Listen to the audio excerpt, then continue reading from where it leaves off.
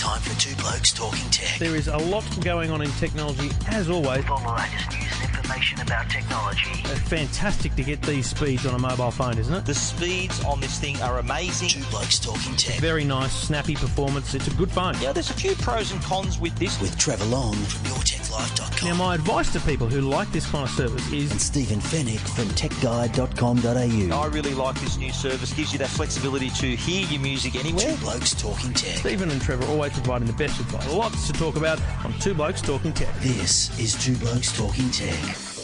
Episode 341, thanks to Netgear and Unit, Two Blokes Talking Tech, Trevor Long with from EFTM.com, Stephen Fennick from TechGuide.com.au. Stephen, with much reluctance, I say to you, may the 4th be with you. And also with you, Trevor. May the 4th, loving it. Star Wars Day. We're in an appropriate spot, for Star Wars Day. You're surrounded by Star Wars memorabilia. Yeah, and I'm getting a headache because you've got so many Wi-Fi networks here that are named after Star Wars characters. Star Wars characters, that's right. I mean, mate, when I test a Wi-Fi device, I test it and then I disconnect it. You've got them all still connected because you name them Obi-Wan, bloody Darth Vader. Kylo Ren, Chewbacca, Boba Fett. He got a start as well. So basically, anyone, if you want to know where Stephen Fennick lives, just drive around Sydney until you find 16 Wi-Fi networks named after Star Wars characters, and you'll work it out. I don't think I'd be the only person who thought of that. Oh, I think you're the only person with that many networks. Okay? Maybe I'll give you that. Yeah. All right. Anyway, we're not here to talk Star Wars, though it is an important day for Solo, Stephen. And in 3 weeks. Mate, no one cares. I've already bought my ticket. Already got the ticket. 9:30 a.m. session, May the 24th. Why did it come in on May the 4th? Because it wasn't ready yet.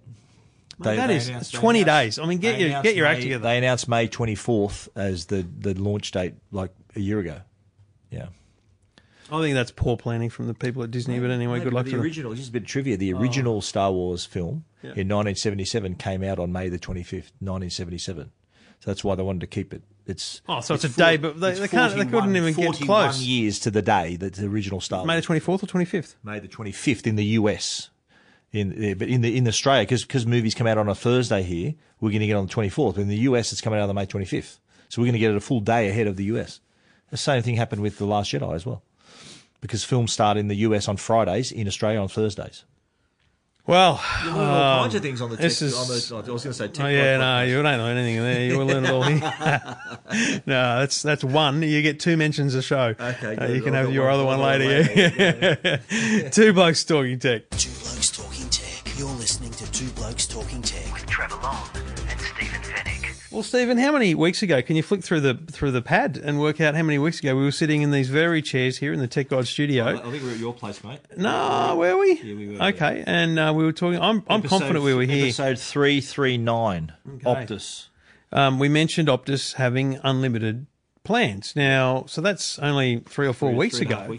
That we were talking about. Optus had this unlimited plans, but I don't think we really truly knew at the time that it was super small. It wasn't public. It was invite only. And there was this, cap on what you could do with it. You couldn't do massive amounts of streaming and things. And we both said it won't be long before someone else follows. I think the exact words were, it's a matter of time before the other telcos go into line with this. I think it's risky to say those are exact words because, mate, I could go to the tape. Yeah, I'm pretty sure. It'd be close. Yeah. But the point is, this is a competitive market. So I don't think it's wrong to let people in behind the curtain and say that Vodafone were going to be first with this, right? They were ready to go with a so you had information about that? Tuesday night announcement was their plan. Yes. And that little company called Telstra came out Tuesday late morning and said, guess what? We've got one unlimited plan. Yeah. And I'm pretty sure Vodafone went, God damn it. And 90 minutes later. Yeah. No, well, they basically said at that point, off you go, do your best, because they had planned to do it that night. But it was interesting though that I don't know whether you found this out, but they initially went out with the 3 plans which had certain different amounts of data. So they sent out another release saying, oh, by the way, we've updated the data. So I think they saw that Telstra's entry level was 40 gig. I think their entry level was 30 gig. So they went, hang on, we've got to match it. So let's be clear here. These are unlimited data plans from Telstra and Vodafone. Optus does not have any in the market. When I rang Optus, they said, we have no comment. And I went, are you kidding? She goes, no, we have no comment. I went, sorry, okay, so You started this. What do you mean you have no comment? And she goes, we have no comment. I went, So they still got a plan though? No, there is no public. There are no Optus Unlimited plans. I don't think any. The Unleashed plan, isn't it called Unleashed? There is no publicly available unlimited mobile data plan with Optus at this point in time. So they've retracted it again, are you saying? Well, their essential point is it was never available. It was made available by invite only to certain existing customers. Right. So it's not available now. But if those customers took it up 3.5 weeks ago... They're on it. That's no drama, yeah. Right. So the point here is it's unlimited data, but it is limited in speed. So for a large portion of the month or the usage, you get full speed. But after that point, you get pushed down to 1.5 megabits per second. Now, for most of these plans, we're talking 40 gigabytes of max speed data, as Vodafone calls it. And then you go down to this 1.5. Vodafone say that's still enough to stream standard definition and music and stuff, and which I'm sure it is. It is, yeah. Don't forget, we're on Wi-Fi a lot too. Like if you're throttled back to 1.5, you just got to go into somewhere where there's Wi-Fi and you'll get better. And I think the point, and so I had a massive Barney with a bloke you'd be surprised on the internet. On Twitter, that's fine. No, it was Facebook I actually. had a big Barney on Twitter last night myself. Did you? Yeah. Oh, hey, we'll get back to that. Stand by. Yeah. So I put up the thing, unlimited, This bloke goes, it's not unlimited. Call the ACCC, and I went, well, hang on, it is unlimited. It is unlimited data. How I describe it is unlimited data, but not unlimited speed. Exactly. So the point is, it is unlimited data. When you compare mobile plans, you say, here's the dollar amount, here's the number of calls, here's the amount of data you can use each month. Yeah. There is no limit to the amount of data you can use each month. If you get, so on the $60 Vodafone plan, you get 40 gig at full speed. If you have the inclination, the time, the patience to download 40 gig in 10 days, and for the next 20 days to go hard and download another 20, 30, 40 gig at a 1.5 meg speed, you're allowed to. Good luck. It's just going to take you a long time. It's just going to take longer. Yeah. So yes, it is unlimited. And I think that, honestly, the people that are complaining that it's not unlimited are the world's biggest narcs. Yes. Okay? Because the great thing is here, we've got to look at the positives here. This removes the excess usage fees, which are $10 per gigabyte. You get to your 30 gig, you hit 31, you've paid an extra $10. Yeah. You hit 31.25 for the month, and you've paid another $20. I've seen this firsthand. My son, my daughter, they've because they signed up 2 years ago with a phone, or a year and a half ago with a phone. They only had like 4 gig of data, which was nothing. So they'd be going over another gig. So suddenly their $60 plan was now a $110 plan. And that if they decide, and this is a SIM only plan, we should point out, so you can't get a phone with this plan. You need to have your phone already. Now they're on a SIM only plan with their own phones, and now this is an issue. Although, and this will sort of lead us into the next part of the discussion, they've got plans now with 35 gig of data and 40 gig of data. So my question, and I wrote this as a blog the other day on Tech Guide, what do you really need this? Is there any need for this? Yeah, I don't know. So I was looking the other day. We've got 3 mobiles on a shared data plan, a total of 36, 38 gigabytes between us. My wife uses bugger all. The kid's phone doesn't get used, so it's pretty much, I get 30 gig. Let's just call it 30 gig, right? Yeah. Mate, the other day, I was sitting at the airport in Melbourne and the Wi-Fi wasn't that great, so I tethered and I downloaded, I was trying to download Billions on Stan. Oh, and it wasn't coming down via the Wi-Fi in the lounge, so I thought maybe they've prevented a bit of downloading. So I've tethered and like 6 episodes, download, and I've got an immediate text message saying you've hit 50% of your data usage. And it resets on the 6th of May. I'm like, well, that's 5 days away. And so I'm 5 days away and I haven't hit 15 to 16 gigabytes yet. Yeah, wow. I mean, mate, 30 gig is a lot. 40 gig is a lot. Yeah. These plans have to 100 gig at full speed. Yeah. It's crazy amounts of data. I just don't, I think that point is, I don't know how people are going to get through more than this data, except for people who don't have home internet. So a lot of teenagers, a lot of young people shun the whole idea of having an NBN connection, or they're renting or whatever. So they are tethering a lot. I just think if that's you're using your phone wrong. You need to look at a hotspot style connection for your home based stuff. I'm just trying to think of who the customer is for this, and I sort of speculated the fact that it's obviously some, I reckon, like mobile professionals, like people that are on the go the whole time. They're using their phone not only for data, but they're tethering, like you just said. So that's probably your typical customer. I couldn't imagine a younger user who normally burns through data pretty fast being able to afford this sort of plan, especially over 80 and 60 and 120 gig. So I'm just thinking that the typical user that would take this on would be that mobile professional or that person who's the occasional doesn't have a good fixed broadband at home. But again, isn't that why there's that safeguard, the speed limit? Because if this could be exploited, if they didn't have that, well, yes. People would think, beautiful, I can watch Netflix all night on this, and that's kind of where they've got to put the brakes on. I think people need to understand that if it was unlimited data and unlimited speeds, people would disconnect their home lines. It'd be the Wild West. Now, the conspiracy theory is that the telcos want you to have two connections. Okay, well done. But the actual fact is that even if a percentage of people did that, it would bring down the mobile networks. The mobile networks couldn't cope with that amount of streaming. They're not designed for so that. These caps create a bit of limitation. They create a bit of resistance, and they create consistency in the network. So look, I think it's an unbelievable move. I think in that previous episode, I might have said I think Vodafone would go first. And I think we were kind of right there. I think it's stunning that Telstra reacted so fast. I think it's fantastic for their customers, and it's a challenge for bloody Vodafone. What's there? Is it 60? Is it 69? $69 for 40 gig, which for a Telstra plan is solid value, I think absolutely. now. And to be clear, you're signing up for 12 or 24 months or whatever it is on the SIM only plan. $69. That's all you'll pay. Yeah. Like most people are currently paying, they're like you said with your kids, they're on 60 and now they're paying 70 or 80 because they're getting those excess fees.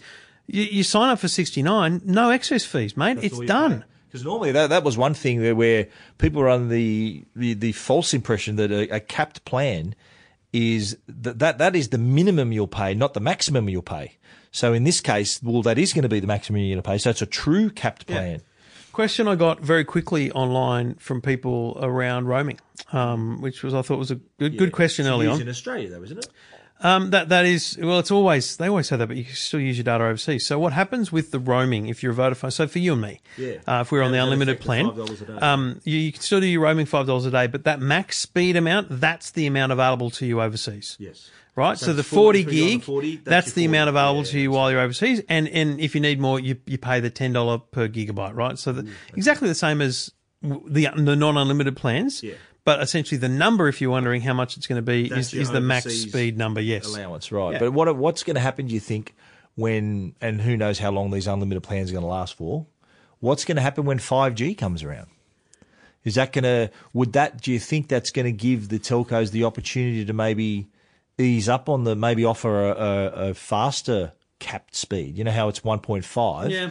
Maybe 5G might give them, they might make, you can have 5 megabits per second, which actually would be pretty good. I would have thought that the more likely scenario is that max data cap goes higher. So you just go, you go to 60, 70, 80 gigabytes. Imagine that. Imagine dropping down to 5 megabits per second or 10 megabits per second. Be like being at your joint trying to upload stuff. Yeah, okay, mate. I know I've had issues. Anyone who follow me on Twitter knows I've been sparring with Optus the last couple of days. Who was the No, the Barney was a sports. It was over the penalty that the Broncos got in the 79th minute of the game. That Moses Mbai sort of like just assume I haven't watched it. Put his hands on Does he play for the Bulldogs? So the Bulldogs player, Brisbane Broncos put up a kick and the ball went in the in-goal area. Darius Boyd's trying to charge for the ball to try to claim the try. He was sort of had a little touch in the back from the Bulldogs player, and referees penalised and sin bin Moses Mbai, penalty in front. The scores were 20-all at the time. So Broncos, easy penalty, they win the game in the 79th minute. It's kind of like a penalty try, isn't it? I mean, that's the whole... You're not meant to interfere in that point. But that's the thing. They ruled... Hang on, where do you sit on it? No, I thought it was a nothing penalty. I thought that they didn't rule that it was a penalty try, yet it was enough to warrant a penalty, but not a penalty try. Right, so you're saying if it was that big a deal, it should have been a penalty try, but it was nothing. Right. I thought it was a nothing penalty anyway. Really? Twitter. So it was just some narc you were having to go at? I just put it out there saying another nothing penalty that's decided a game, another nail in the coffin of the game. For the game. And everyone went, you're what? Yeah, a lot of have you become Buzz Rothfield? A lot of people agree. Well, Buzz Rothfield have chimed in, but a lot of people agreed with me. And then others, obviously Bronco supporters, said, "Oh, what? You don't have the rules when you don't follow the rules." I said, "Oh, mate, come on! They missed a knock on 2 tackles earlier, but no one saw that." Anyway, that's a whole other podcast, a whole other story, and a whole other argument happening at Twitter on Stephen Fennick's page. You're listening to Two Blokes Talking Tech.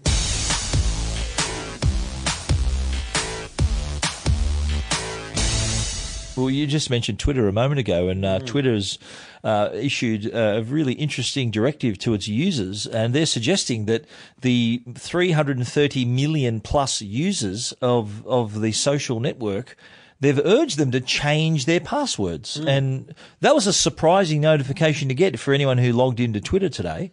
And the reason behind it, apparently there's a process in Twitter where they store the passwords on a system that uses what they call a hashing process. So the hashing process means that the characters in your password are disguised by other characters so that you can't, with the naked eye, read a password in the system. What's happened at Twitter, some glitch has forced the log to be copied in plain text. So there was, in Twitter's computer system, a plain text list of every user's password. Now, we don't know whether this has been exposed. They said there was no breach, no security breach. They said it never got outside the company, but they're still urging people to be abundantly cautious and to go ahead and to update, to change their passwords. And the message from Twitter, I'll read it, which is coming up now whenever you open the app, essentially. It says, thanks very much, Siri. Keeping your account secure. When you set your password for Twitter account, we use technology that makes it so no one at the company can see it. We recently identified a bug that stored passwords unmasked in an internal log. We've fixed the bug, and our investigation shows no indication of breach or misuse by anyone. Out of an abundance of caution, we ask that you consider changing your password on all services where you've used this password. Now, that's quite smart because the problem is people do reuse the same password on multiple sites. Yeah. But the other problem is, mate, their chief technology officer is clearly a goose. His name's Parag Agarwal. He's tweeted, what about this? He's retweeted that message and he said, "We're sharing this information to help people make an informed decision about their account safety security. We didn't have to, but believe it's the right thing to do." What a complete idiot. We didn't have to. Mate, he's been hammered because like a minute later he's gone, I should not have said we did not have to. I felt strongly that we should. My mistake. What an idiot. I wouldn't go so far as to criticise him for being open and honest. I think, but mate, he shouldn't have said that. He should attract, he should get flamed when he's trying to be dishonest. Like he's trying to be open about it, and I think that's people's problem is people's problems are a lot of this happens and they don't get disclosed. He's saying we didn't have to disclose it, the thing, yeah. But mate, why would you say that? Well, you should say it's not legislated. You just don't bring it up, mate. It just sounded like they made a decision. You've made a complete mistake. Now, here's my problem. This has been going on for 10 years because people have been signing up forever, right, to Twitter. And this process happens when you sign up. When you sign up and you put your password in, it gets hashed and then it gets saved into their database. But there's a log between the database and the sign up. That log has clearly been there forever. So it's every user, every single user. Is that how they came up with the term hashtag? Because they use the hashing process? No, hashing process is a standard password encryption process on the internet. So hashtags got nothing to do with that? Nothing to do with it. Thought it might be how they coined the phrase, but... No, mate, there was some random person that started using the hashtag symbol to track conversations. No, not at all. Are you going to? I haven't either, but... Mate, I have a very strict password regime where I can only do it so many times, buddy, in my life. Have you got a password keeper, or do you just got them in your brain? I've got them in my brain, and I'm happy to admit I use the same password across multiple sites. But I don't use the same password. I've got a unique password for bank, unique password for email, and a lot of the other ones are in some way linked, shared, or similar. Because, and I know that's not what security experts recommend, but security experts aren't real people. I mean, real people don't have the headspace for passwords. Yeah. And let me tell you, passwords managers, not that good. They're difficult. And one of my challenges, a very personal thing is... there's two. My challenge is I change devices too often. So when you have to set up the password manager in the thing, you got to remember the password for that. Yeah. Like it's a whole other world, right? So that's my challenge. Happily recommend people use OnePass, whatever they're called. There's a lot of them. Dashlane. But in my mind, the best advice is keep your email unique, because once someone's got in your email account, they've got access because they can reset every password then. And ironically, keep your bank safe as well. It's World Password Day. Well, yesterday was World Password Day. Did Twitter time this for that day? Or? I'm pretty sure they were discussing it on World Password Day. This stuff doesn't happen in 2 hours. Let's see how it's World Password Day. Why don't we check the system? Oh, shit. Oh, no. They've just looked on the system for someone's password and randomly gone, wait a minute. Should I be able to read these things? Now, the thing is, they say, we don't have any evidence of misuse. To be clear, they weren't hacked. This was just them discovering a problem. Yep. But here's the thing. Do you remember a rogue Twitter employee on his last day did something, what is it, Donald Trump's account or someone else's? He deleted the account. Right. Now, if they can do that, if you're a rogue employee, who's to say you can't just download the log and haven't downloaded the log, and therefore you've got everyone's username and password? Now, let me be completely frank here. They have no intention of getting into your Twitter account when they've got their password. They have every intention of using your username and password to see whether or not they can get into your email or your Facebook or somewhere else. True. And that's the challenge, right? As you said, it's not unusual for people to use multiple passwords. So they're thinking, okay, hang on, I've got Kanye West's password here. I wonder if this is the password to his email or his Instagram. Do you know what? And this is what happens, right? This is how the iCloud hack. So are you going to change your password now, mate? Yeah, no, because I'm pretty comfortable. I change my password so often that it's a pretty safe bet. I think it's like I like the fact that I didn't write anything about World Password Day. But I've wrote the Twitter story though on Tech Guide, but I'm thinking it's a good practice though people are pretty lazy. We don't normally that vigilant to change passwords, and we're not really that efficient. So is it worth people? Remember how this is the moment where you make it. We were talking about Facebook and said, look, take 30 minutes to do a little stock take of Facebook. Should people do that with their password, do you reckon, today? Yes. Take 30 minutes. Twitter, but take 30 minutes to do the password manager thing, life admin. You set up a password manager and get cracking on that. Yeah. At the very least, take the time to go, rightio, Twitter, Facebook, email. What are the common services used? Change those passwords. It's not rocket science. Now, last thing we'll say in terms of password advice, and I give this a lot and people get freaked out by it, but it's not hard. You come up with a phrase. So, I might use a new password might be the Millennium Falcon is fast. Right? Yeah. It's a long password, right? Yeah. But the longer the better, right? Yeah. The longer a password, the better. And so the Millennium Falcon is fast. And then I'll go, rightio, I'm going to capitalize some random letters. Not the first letter of every word, but random ones. Plus throw in some numbers and a hashtag. And it sounds complicated. But once you've typed it 3 times, you go, oh, sweet. And it's actually really easy to remember the Millennium Falcon is fast. And then it runs off your fingers, the weird things you add in, those numbers or characters and stuff. I suggest a similar thing, but I think, think of your favorite quote out of a movie or something, and maybe use, if it's a long one, maybe just use the first letter out of every word. Right. And that can be pretty random. I'll make you an offer you can't refuse. And so use every first letter of that, or... If your password is 10 letters or more, it's better. It's stronger. Because the way hackers work is they try and break it by brute force. So 1, 2, 3, 4, 5, 6, 1, 2, 3, 4, 5, 7, 1, 2, 3, 4, 5, 8. And now you think that sounds sounds confusing, but then every dictionary letter and number put together in a carousel trying to track your password. So if it's 10 characters long, it's bloody hard to crack. So take the time come up with a new strong password or set up some password managers. It's not a bad time to be doing it. You're listening to Two Blokes Talking Tech. Two Blokes Talking Tech. You're listening to Two Blokes Talking Tech with Trevor Long and Stephen Fennick. And we'd like to welcome our new sponsor, Uniden, and they've got a new range of smart dash cams they're offering.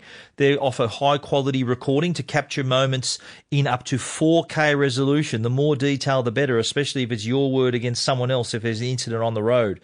They've got low price to high price range. They're really compact with contemporary design, fit neatly into the vehicle's windscreen. They've got plug-and-play setup, so really hassle-free installation. There's also a built-in parking sensor too, so it automatically starts to record if your car's parked and there's something happens to it. It's got a wide viewing angle, 120 to 150 degrees to capture all the detail around most of the vehicle. GPS geotagging, so it's got a 3-axis G sensor, so it can automatically store that video in the event of an accident, and you can share that with police or insurance companies. There's also some driver assist features, including a large speedo display, gives you a great speed and red light camera warnings as well. Low headlight warning. There's also advanced driver assist system and lane departure warning. These are features you normally find in a high-end car that are included in the Uniden range. The 50R and the 70R models also include rear-view cameras. The 70R and the 80 are Wi-Fi enabled, so you can do direct footage transfer to your smartphone via the Uniden iGo and iGo app. The 3M sticker mount it makes it easy to attach to your windscreen, and it's become a really effective way, even in our really hot climate, rather than having to use suction holders. That 3M sticker mount is the way to go. The Uniden Smart Dash Cam, available now, and check out the range at uniden.com.au.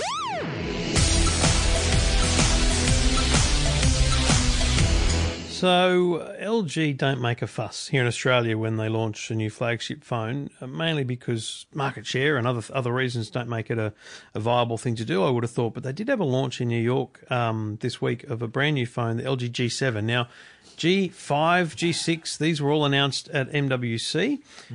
Skipped MWC and just kind of enhanced the V30 at MWC with ThinQ. V30 ThinQ, yeah. So this is their flagship phone, right? The G7 is flagship, and there's three features. I think the design is beautiful. It's got a glass front and back. It has this ThinQ built in, which is their artificial intelligence that's going across everything LG does, from TVs to smartphones, you name it. But it's also got the notch. Did you notice? I mean, the notch is the trend, isn't it? Now? Exactly. Even Apple do it. Nokia got a phone coming out. Apple with a notch do it, and people bag it. Huawei do it. LG do it. But it's an optional notch, though. Yeah. Optional notch. Yes. So you can have the notch, or you can square it off and not have the notch. I wish the iPhone had that feature. The iPhone 10, it would just look a lot neater, especially when you're watching video and other things. So just to have that squared off look to it. I don't know. Would you use... When you're watching video, most of the time it isn't taking up the whole thing. It is, yeah. If you see on like YouTube and other videos, it takes up the whole screen. So the left edge, if you're holding it that way, the left edge has the notch taken out of it. So it does sort of impinge on the... Don't zoom in on your videos then. Yeah, but that just means you've got to display it in a smaller window. If they squared it off, you'd be able to have it in that window rather than it's being scaled down to that size of the... I don't know that it scales down that Yeah, far. I don't know. I don't know whether Apple would do this, especially now that Android devices do it, but I reckon having the optional notch is the way to go. Give people the choice. So, what would you do? Would you like the notch? Would you leave the notch? I've no problem with the notch. I've never had a problem with it. So many of my apps still don't use the notch anyway. They're not fully updated. But I think you got to remember the notch is really just there to present, the wireless signal and battery life and stuff on either side. I just think it's hilarious to me that so many people bag the notch, and now they're imitating it. Yeah. Well, no, I'm not saying LG bag it, but punters, haters bag the notch, and now they're struggling to know what to say because they didn't do it. And frankly, I think the question is, what does Samsung do? Because Samsung now have, I know their Infinity displays close to infinity, but if they were to introduce the notch, they would have that taller, more infinite-looking display. So, what do they do? They don't need the I don't know. The area, like the reason they've got the notch here is because that's where the front-facing cameras and the sensors are. Samsung have managed to house all of that in quite a thin part of the S9. It's quite thin at the top, and also this has got a bit of a chin as well. It does have a solid chin, doesn't it? The like G7. The S9 doesn't have as big a chin either, so Samsung appears to be a little bit more symmetrical in the way they've done it. LG, though, this is a beautiful looking phone, and they've got the dual camera on the back as well. I think it's an 8 megapixel camera on the front, 16 megapixel cameras on the back. But they've also got the full vision display, and it's not OLED, which I'm surprised. It's LCD screen. That has this technology called super bright display. So it can have a brightness of up to 1,000 nits, which is bloody bright for a phone. So if you're in full sunlight, you can actually read it really clearly. So that's kind of another point of difference there. The other thing too is with the AI, I think it mainly applies to the camera, using the camera on your on the G7, so it can recognise objects, choose modes automatically. But I think down the track that I think LG's got a play there where this is going to also talk to, fridges and washing machines and things like that. I think that's where you'll see the pieces of the puzzle fall into place when all that's happening. See, I'll go back to our notch conversation, but when you're watching 16 by 9 content, there is no notch because the screen is almost 18 by 9 on an iPhone. YouTube? Yeah. Okay. It's just YouTube content. It goes full height, but not full width because the screen isn't 16 by 9. Missing out. Yeah, but the content's not 18 by 9. Because it's adjusted. No, but the content's 16 by 9. The screen is wider than a normal vision anyway. So you'd have to be watching, an 18 by 9 or a 21 by 9 movie or something to experience the notch. Was that full screen you went there? Yeah. Or did you? Because no, that's you full screen. And you tap it again to. Oh, jeez, mate, I don't know. Fair income. Okay. Full screen. There you go. Look, boom, full screen. What's that? Seinfeld on Ellen. Oh, I'll just click the first thing on YouTube. There you go. Cool. YouTube knows I love Seinfeld. By the way, can I just digressing a little bit on digressing. On YouTube? Have you seen that new Cobra Kai series, the Karate Kid follow-up? No. Mate, that is the goods. Anyone familiar with the Karate Kid franchise, right? The Karate Kid, I think, was made in the early 80s. Yeah, so Ralph Macchio and the guy, his character in the movie was Johnny Lawrence, the guy that he karate kicks in the face to win the tournament. Mm-hmm. There's a new series they've just released on YouTube Red. Yep. So there's a streaming service for YouTube, right? Yep. I think it's a 8-part series. 34 years later, from the perspective of Johnny Lawrence, the blonde pretty boy who got beaten in the tournament. And so it's his struggle, and then what's his name, LaRusso, who was the Karate Kid, and they're grown up, they've got their own families, and sort of things are happening. It's a bloody interesting series, really cool. If you're a fan of the Karate Kid, this is I think it's 8 parts, so it's like a 5-hour movie if you add it all up. But really worth checking out. Cobra it's interesting Kai because YouTube Red doesn't get much of a conversation around content, but that's what they needed to do, right? Will. I've watched the first 3 episodes, and it's the Karate Kid's got he's got a wife, he's got a couple of kids, and the Johnny Lawrence's character, that's his named character in the movie. He's sort of like a bit of a he's broken up with his wife. He's sort of a bit of a run and having a bit of struggle in life. And sets up his dojo again. That's why it's called Cobra Kai. Remember in the movie No Mercy? That was his dojo. So he's setting that up again. So it's kind of Karate Kid with the original characters, but for a new generation. I downloaded all 6 episodes of Billions because I had a 5-hour flight to Perth, 4 hours back. How many did you watch so far? Just 2. I fell asleep big time on the plane, so I've watched 2 of them. It's good. Yeah. I've watched it's great season this year. Really good. Like there's just moments where I'm thinking, no way. Just really cool series. Don't know when I'll get watch onto it. If you're not on the Billions on Stan, get onto it today. I'll do my best to get through more of it for you, mate. 2 Blokes Talking Tech. 2 Blokes Talking Tech. You're listening to 2 Blokes Talking Tech with Trevor Long and Stephen Fennick. Some interesting legislation passed in the New South Wales Parliament earlier this week, and that is the ruling that they can actually start deploying speed camera style technology which can detect whether you're using your mobile device illegally in your vehicle. This will be the first place in the world where this technology is going to be used, and it's going to be able to detect whether, and the basics of the laws are to use your phone legally in your car, it has to be in a mount. You cannot hold it in your hand. You cannot send text messages or emails. You can only use it in the mount for GPS, streaming, and for calls. So if you think that at the lights you can have it in your hand and text, you're wrong. You need to be parked by the side of the road with your engine off before you can touch your phone legally. So we've all seen it, people at traffic lights picking up their phone, even horrifically, alarmingly using it while they're driving at high speed. Now there's going to be a camera system set up that can detect. So it'll be like a speed camera. There's a photo of you taken. They see your number plate. They see the phone in your hand, and you'll get a fine. They're equating this decision to the decision to introduce random breath testing back in 1982 in terms of reducing the road toll, the number of people killed or injured because of being distracted by their phone. They want it to be fixed cameras or mobile because... I don't know. There'll be all kinds. So the other thing is I'm not sure they actually can have the technology yet to detect it. So you remember they've had trials. So they were doing trials. They were a policeman on a bridge essentially taking photos, and he'd radio to the bloke up the road, and they just give people warnings. my guess, and I haven't read anything about it, but my guess is the legislation allows for those photos to be used to actually enforce a fine. And then down the track and through a tender process, they'll look at what technology is available to either automate or potentially just get better camera systems so that it's not a, constable with a Canon DSLR. I think what you'll find is that sort of on overpasses and even in on traffic lights, there'll be other cameras there looking down at the traffic. Like the worst time when people do it is when they stop the traffic lights. Yeah. So it's an easy target. If there's one camera looking at all the cars that stopped at the lights, like how hard is that to see someone with a camera in their hand? And it'll be such an angle where it points down into your car. Just ask any truck driver who's got a high vantage point. They look down into cars all the time, and they probably see everyone on their phones. Yeah, well, mate, breaking news, truckies. I drive past you and I can see you on your bloody phones too. So, and it's. What do you got, a periscope in your car? You can look up and you can see them sitting there, mate. And it's not hard. Yeah, no, I'm not saying truckies don't do it, but they've got a good vantage point to see it. Like, look, who hasn't touched their phone at a traffic light? Who hasn't done it? You haven't done it ever. No, I'm not. That's why I'm not answering the question. Okay, well there you go. Who hasn't? So, mate, anyone that sits. I was going to say this. It's like other things you say. If you say you don't do it, you do it. You do it more than you. Of course, I won't go there.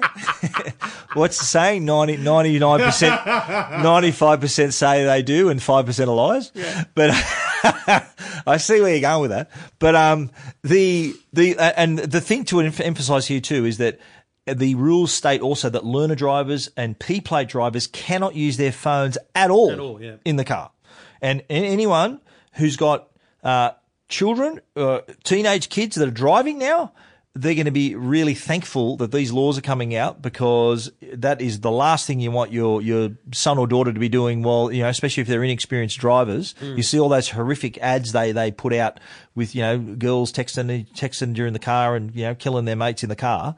You don't want that to be a reality. That's the last thing we want. So I think I applaud this move, because it's going to finally make people pull their heads in and say, right, well, I can't do it now. I don't want to give up, 4 demerit points and a $330 fine. I don't want to do that. Hopefully other states follow, because this is a globally pioneering initiative. Absolutely right. I think good that we're taking the lead with this. Two Blokes Talking Tech.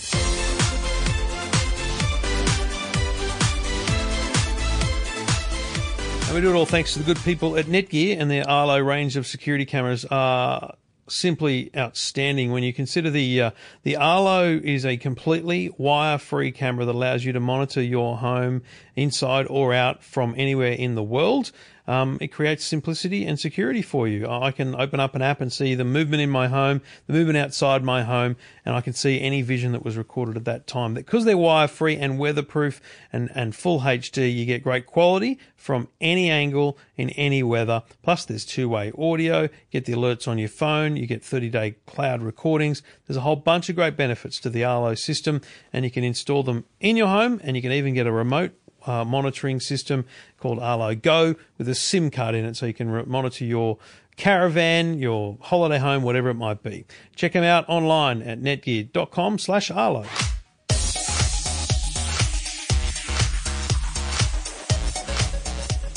Well, Stephen, many people listening to us right now would be listening via the Pocket Casts app. Pocket Cast. You've used Pocket Cast, haven't you? Mm-hmm. Aussie app built in Adelaide by Russell and Phil, I think it is. It's Shifty Jelly, and it's a fun app because it's very good. It's built for podcasting. It's a very, very smart app. It's probably one of the best in the business in that sense. But they also better than 100% better than the podcast app on Apple. Mm-hmm. They charge $3.99 for the app, and it's cloud based so that you can switch devices. You can have a web version, a whole bunch of different things. The thing is, they're one of my favourite apps because they're hilarious. And all their app updates have just hilarious, bug reports, descriptions. But mate, they've just been bought by NPR and another group of public radio stations. So not just NPR in the States, but a bunch of American public radio stations. So these are non-for-profit radio stations.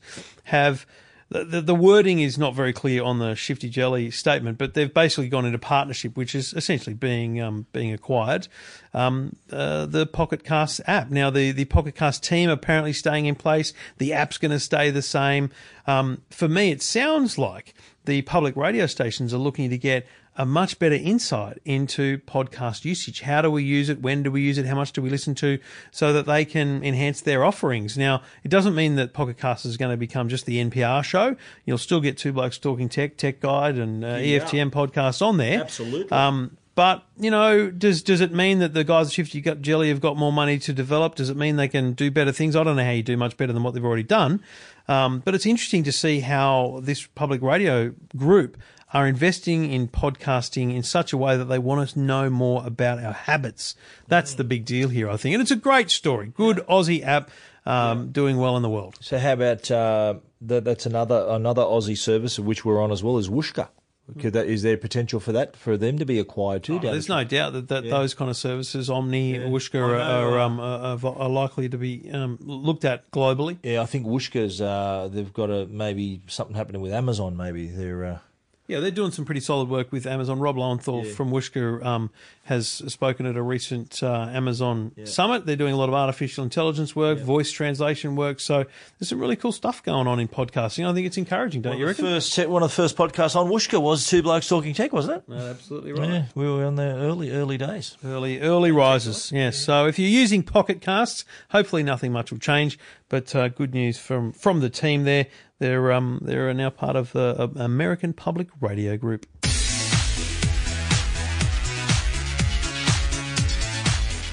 Well, there's an interesting service. Been around a few years, but I did get a chance to chat to the founder, Will Davies, and here's my other mention of the Tech Guide podcast. I have interviewed him on the episode 297, if you want to hear that full interview about how he thought of the idea and how it all works. I think he was a former mortgage broker, Will, and he had an idea where he wanted to create a business that would help reduce the amount of carbon we're putting into the air. And he sort of thought about solar and thought about aquaponics and all these other things. And Aquaponics is a thing where fish poo in the water, fertilise plants, and the plants are then used for fertilizer or something like that. But anyway, his decision though, because he was a shared car user anyway. You know how you can go and get the go-gets and all this. Yeah. And he was walking to the car one day, and on his way, I think he had to walk 1 kilometre.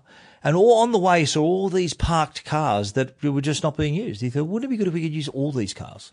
So that was the brainstorm he had to create Car Next Door, which basically allows people to register their car for the service and allow people to borrow their car for a fee. They pay an hourly fee. They pay for the kilometres.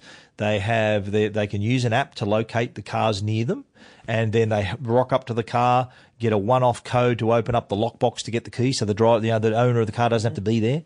And it allows you to basically not own a car, but have a car at your disposal when you need one. So the interesting stat was that 95% of the time, our cars are at rest. We're not using them. So this is a way for you to make money with an asset that you own that you otherwise wouldn't be using. So make use of that time and make some money. It's just another one of those great parts of what we call the share economy. So things that you own, there's one, I can't remember what it's called now, but allows you to basically rent out your driveway, your backyard, your space, because, you know, people have unused sheds or just entire backyards, and you can rent those out to people who just need space. So great way to make use of an unused car. And, you know, if like we've got a little Mazda 2, it's a second car. Yeah. Often it's just sitting in the driveway for 5 days of the week. We need it on the weekends when we've got kids' sport and stuff, and there's 2 cars required. Here are the biggest questions I had for him. I said, what do you do about insurance? Because normally, like my car insurance now, my comprehensive insurance doesn't cover other drivers. Whereas this business, to quote a line from Seinfeld, is your business is other drivers.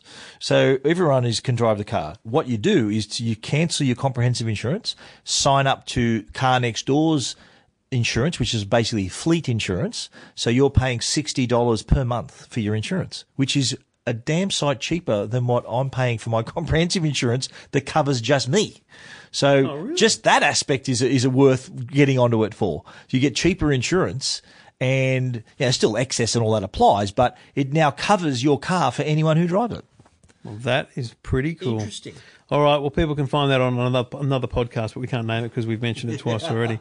It's the Tech Guide podcast, people, and you can find details at techguide.com.au. Two Blokes Talking Tech. You're listening to Two Blokes Talking Tech with Trevor Long and Stephen Fennick. Took me a while to work out what the words were that are written on the first review. But Stephen, you took some time to review something called a QL. And I worked it out. That's QLED, Samsung's new QLED TV. Yes, I spent some time, a day and a night actually, looking at the new Samsung Series 9 QLED TV, and I have to say it is a remarkable television. They had a 75-inch and a 65-inch for me to watch. And design-wise, they were located on a surface, so they weren't mounted on the wall. So I wasn't able to test out the ambient mode, but that is there if you do want to mount it on your wall. But just look, picture-wise, it is exactly what you expect. It's just flawless image. It is 4K. It is HDR10+. And we watched a lot of Netflix. We watched some 4K Blu-rays as well. And we also watch a lot of YouTube on the TV. Picture quality wise, I'll sum it up like this. 4K looks flawless when it's off a disc. Streaming looks great. There were some areas of the image which I think had more to do with the stream rather than the television. Like watching 4K Netflix, you don't quite get the same bit rate. So there was I noticed a bit of banding, when there was like a bright spot on the screen and then it degrades to another color. You could actually see the banding in the picture. I think that was more to do with the stream rather than the image. It never happened watching a 4K disc. I gave The Last Jedi a send around on the QLED and that looked just flawless. The colors, really natural. What they nailed was also your skin tones. The characters, what you were looking at was real life. It wasn't those pumped up, artificial, cartoony picture quality that you get with some other brands. So that was excellent. HDR also knocked it out of the park, so you get all that detail and all that contrast as well. The mounting, the one clear cable, that is an amazing feature in itself. That one cable that can connect the data, your power to your One Connect box, so all your sources can be connected in the cabinet or further away from the TV. Sound wise, the only negative I had about the TV, and it was hard to find a fault with the television, was I thought the sound could have been better. You're paying, the 75-inch TV costs more than $10,000. You're paying $10,000 for a television. You expect the sound to come out of that TV to be absolutely brilliant. Yeah. And it was good, not great. It was high quality, but it could have been better. Like an LG TV, even their nanocell TVs, not the OLED models, the nanocell TVs have got Dolby Atmos sound. So if a TV like the QLED, you're paying big money for a television, I reckon that's one area where it could have been a bit better, the sound coming out of the actual television. Sure, you can get a sound bar, but why? You paid $10,500 for a TV. Why should you buy a sound bar? You and I both did TV segments on TVs, and the Harman Kardon underneath the bloody Hisense Series 9 and the TCL. Right. Harman Kardon bloody basically soundbar built in. Look at the competition. That's exactly right. The LG OLEDs have got great sound built in. You've got your Blade speaker on the Panasonic OLED TV. And breaking news, Samsung owns Harman. Hello. Yeah, so I don't know whether that's the only negative I had for the TV. Not that the sound was bad. It was actually pretty good. I just thought it could have been better for the amount of money you're paying just to complete that experience. Yeah. All right, Samsung's QLED TV. Check it out on techguide.com.au. And Stephen, you spent some time in Adelaide with Bowen from EFTM behind the wheel of the Volvo XC40. Yeah, now I don't do many car reviews on Two Blokes Talking Tech, but this I think warrants it because there is plenty of technology under the hood here. You got like that under the hood, and we did have a nice little drive up around the Barossa Valley in this car. Now this is a compact SUV which now completes the trilogy for Volvo. They've got the XC40, the XC60, the XC90. Mm-hmm.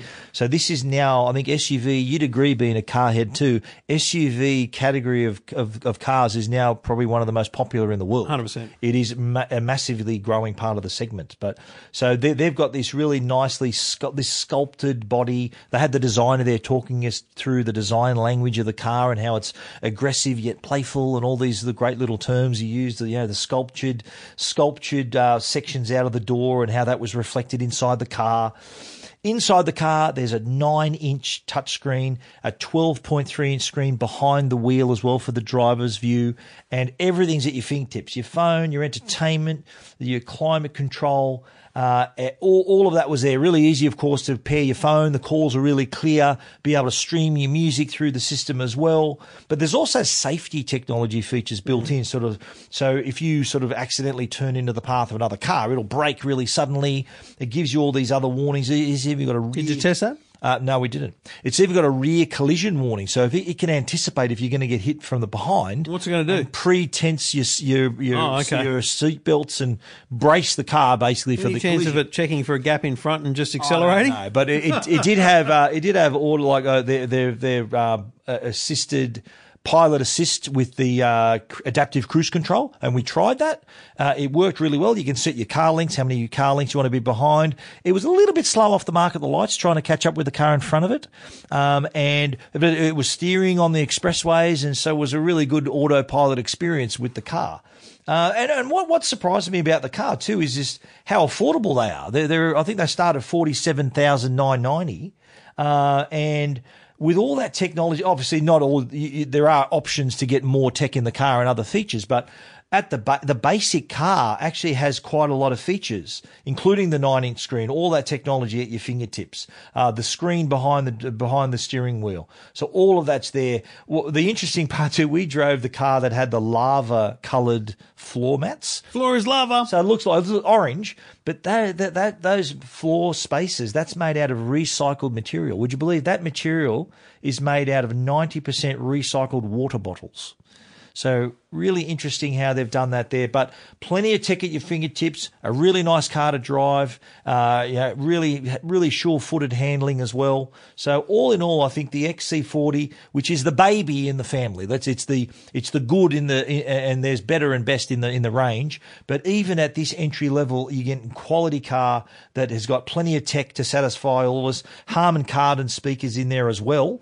And just an all-round SUV. Volvo, of course, renowned for safety. So a pretty nice package that built for lifestyle. So it's got cool little features like a little hook that comes out of the glove box to hang your takeaway, or a little clip inside your mirror, inside your windscreen to put your little parking pass there and things like that. So they've thought of all those little touches as well as it being a nice, safe car to drive. Check it out, techguide.com.au, and Bowen's put his up at EFTM.com. Two Blokes Talking Tech. You're listening to Two Blokes Talking Tech with Trevor Long and Stephen Fennick. Well, Stephen, that's done and dusted once again, and it's lovely to be with you, and we'll do another show next week, I guess. We will, yeah, and great you can fit it in on Star Wars Day as well. Very nice. It's just really, I really wanted to come here and May the 4th see the three weirdos over here in the studio, and yeah, good stuff. May the 4th be with you, mate. Let's do it again next week. Thanks to the good people at Uniden and Netgear. Two Blokes Talking Tech.